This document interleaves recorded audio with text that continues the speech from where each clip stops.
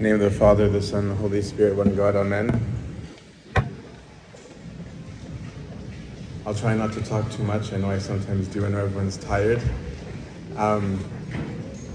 It's a long service, as you have noticed.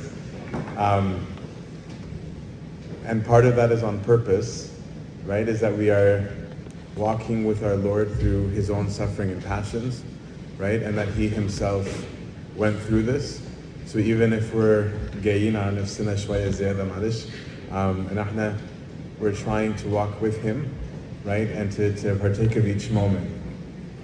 So Palm Sunday is one of the feasts of our Lord, and Holy Week is an interesting week because we have a mix of sorrow and a mix of feasts at the same time. This is a feast, right? And on Covenant Thursday is also a feast, right? The feast of the new covenant, right? The establishment of the institution narrative of the sacrament of Eucharist. But to understand what's going on right now is important to have a little bit of context, right? The Jews for 400 years have been without a prophet, right? At the time of this event, for 400 years they have not heard the voice of God, right? John the Baptist was the first time where they were shocked that there's some word from God, right? There's silence. And for 400 years, they've been trying to rebuild their kingdom. And they had their own wars with the people who came to occupy them, right? The Persians, the Babylonians, the Greeks, and then the Romans, right? And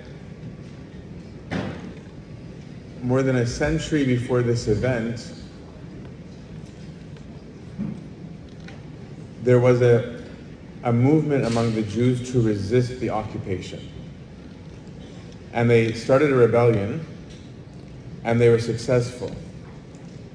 And when the leader of this revolution came into the city after their victory, the people sang Hosanna, blessed be he who comes in the name of the Lord, blessed is the Son of David. So these words that we're hearing that they said to the Lord, it wasn't the first time that they had used these greetings. This was a symbol to them, a nationalistic symbol, that maybe this is the king who's going to kick out the Romans. So their joy was an uninformed joy, right? Their joy was one of being like, maybe this is the one. And that's actually one of the reasons why they're calling him the Son of David, right? Because the root of David, the descendant of David, he's the one who's supposed to reign. So even more excited because the Lord Jesus is from the seed of David, right? And if you pay attention to the different ways that Christ refers to himself in the four Gospels, he never calls himself the Son of David. He'll call himself the Son of Man, he'll call himself the Son of God, he will never call himself the Son of David, right? Almost as if to say, I'm not who you think I am, right? I'm not here to establish a political kingdom. I'm not going to use that title. I am the Son of David. Right? But I'm not going to call myself the Son of David. And you see these expectations if they had understood. And we read just now in John where they admit the disciples had no clue what he's talking about, what's going on, why this is happening. Right? But he's coming in riding on a donkey in the foal of a donkey, fulfilling the prophecies from Malachi and from other places, saying that the Messiah would come to them in this way. They didn't realize that was what was happening at the time, right?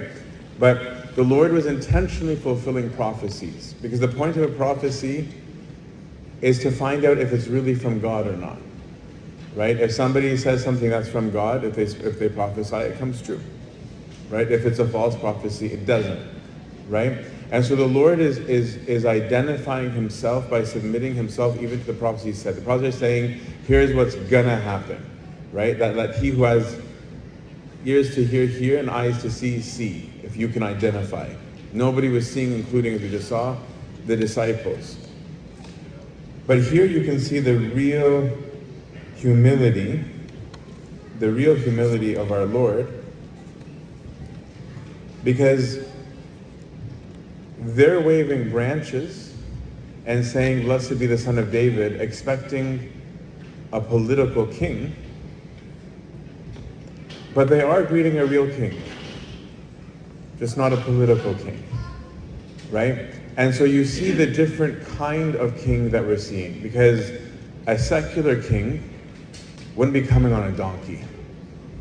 A secular king would be coming on a chariot, right? A secular king would have an army, right? Would have people around him to exalt him, to big him up. But this is the kind of king that we're going to read in the prophecies from Zephaniah later on. This is the king of whom it is said, the Lord has taken away the judgments against you. He has cast out your enemies. The King of Israel, the Lord, is in your midst. You shall fear evil no more. On that day it shall be said to Jerusalem, do not fear, O Zion. And his disciples don't get this, right? The people don't get it. Nobody gets it. All they're seeing is what eyes of flesh see, right? They're seeing this man who for the last 3.5 years has been among them, right? This one who's been doing miracles, right? Recently raised somebody from the dead. And they're excited about the show, right? They're excited about the feast. Like, maybe this is going to be the showdown. Maybe now is the time where the king is going to reveal himself. And he does. But as we're going to see throughout this week, and that's even one of the reasons why the readings right now have this mixture of joy tainted by sadness, right? Even in these readings where we're reading something so joyful, you already have that sense of worry, that sense of ela in the background, where there's murmuring, right? The Pharisees aren't happy. The people are questioning. The disciples are confused, right? Is that this whole week is moved towards, like, yes, I am king and I am going to reign. I'm going to reign from the wood, as the psalm says, the wood of the cross. I'm not going to reign from the wood of a throne, also made of wood. I will reign from on high so that you fear evil no more when I'm elevated and exalted on the wood of the cross, right? That is the place from which I reign. And so he comes in with this humility. He comes in at the feet of the people, where instead of this entourage of armies, he's got an entourage of children, right? These kids that were dancing in the front row. I was smiling because that's what the kids did then too. They were moved by the chants. They were moved by the psalms. And in their simplicity, they recognized the joy of the moment, right? They weren't foiled. They weren't spoiled by the politics, right? They were not interested, the little kids, on whether he's going to be a royal king or a spiritual king, right? They were just excited that Jesus was in their midst, right? This was the joy of which he comes. And he was indeed coming to get rid of the people, for the people, their fears, their anxieties, their slavery, but with a solution they weren't expecting, right? With a solution they weren't expecting. So often, we have decided what is the best solution for our issues, right? We take it as though we get it, we know it, we analyze it, we sit together, we have our meetings, we have our executive conferences, right? Even in church, right? Right? And we're like, here's the solution. And then when God doesn't bow to our solution, because it's not the best one, we get upset. Right? How, oh Lord, is this your thing? It should have been this, because we, in our wisdom, decided this is the best solution, but they forget the point of things, right? They forgot that the kingdom of Israel was never a thing. It was never meant to be. They forgot that even when they got the kingdom, it was God allowing them to have their way. They requested a kingdom. God never said, here's a great idea, let's have a kingdom. They asked for a king, right? They asked for a king to the point that Samuel, the prophet of God, was offended on God's behalf, right? Of saying, what is wrong with you people, right? Why do you want a king when you have the King of Kings, right? And the Lord says, take it easy, Samuel, right? Take it easy. مش بيشتموك انت. مش رافضينك انت. Right? They're not insulting or refusing or rejecting you. They're rejecting me. وأنا موافق. Right? انت مالك. Right? What is it to you? Give them the kingdom. Only please keep righteousness. Keep holiness. Right? And I'll still be your God. No problem, but do it. So they thought in their wisdom the solution to all their problems, instead of it being to fulfill the covenant, their solution was reestablish the kingdom. That's how we'll be right with God again. And God's saying that's not how you'll be right with me.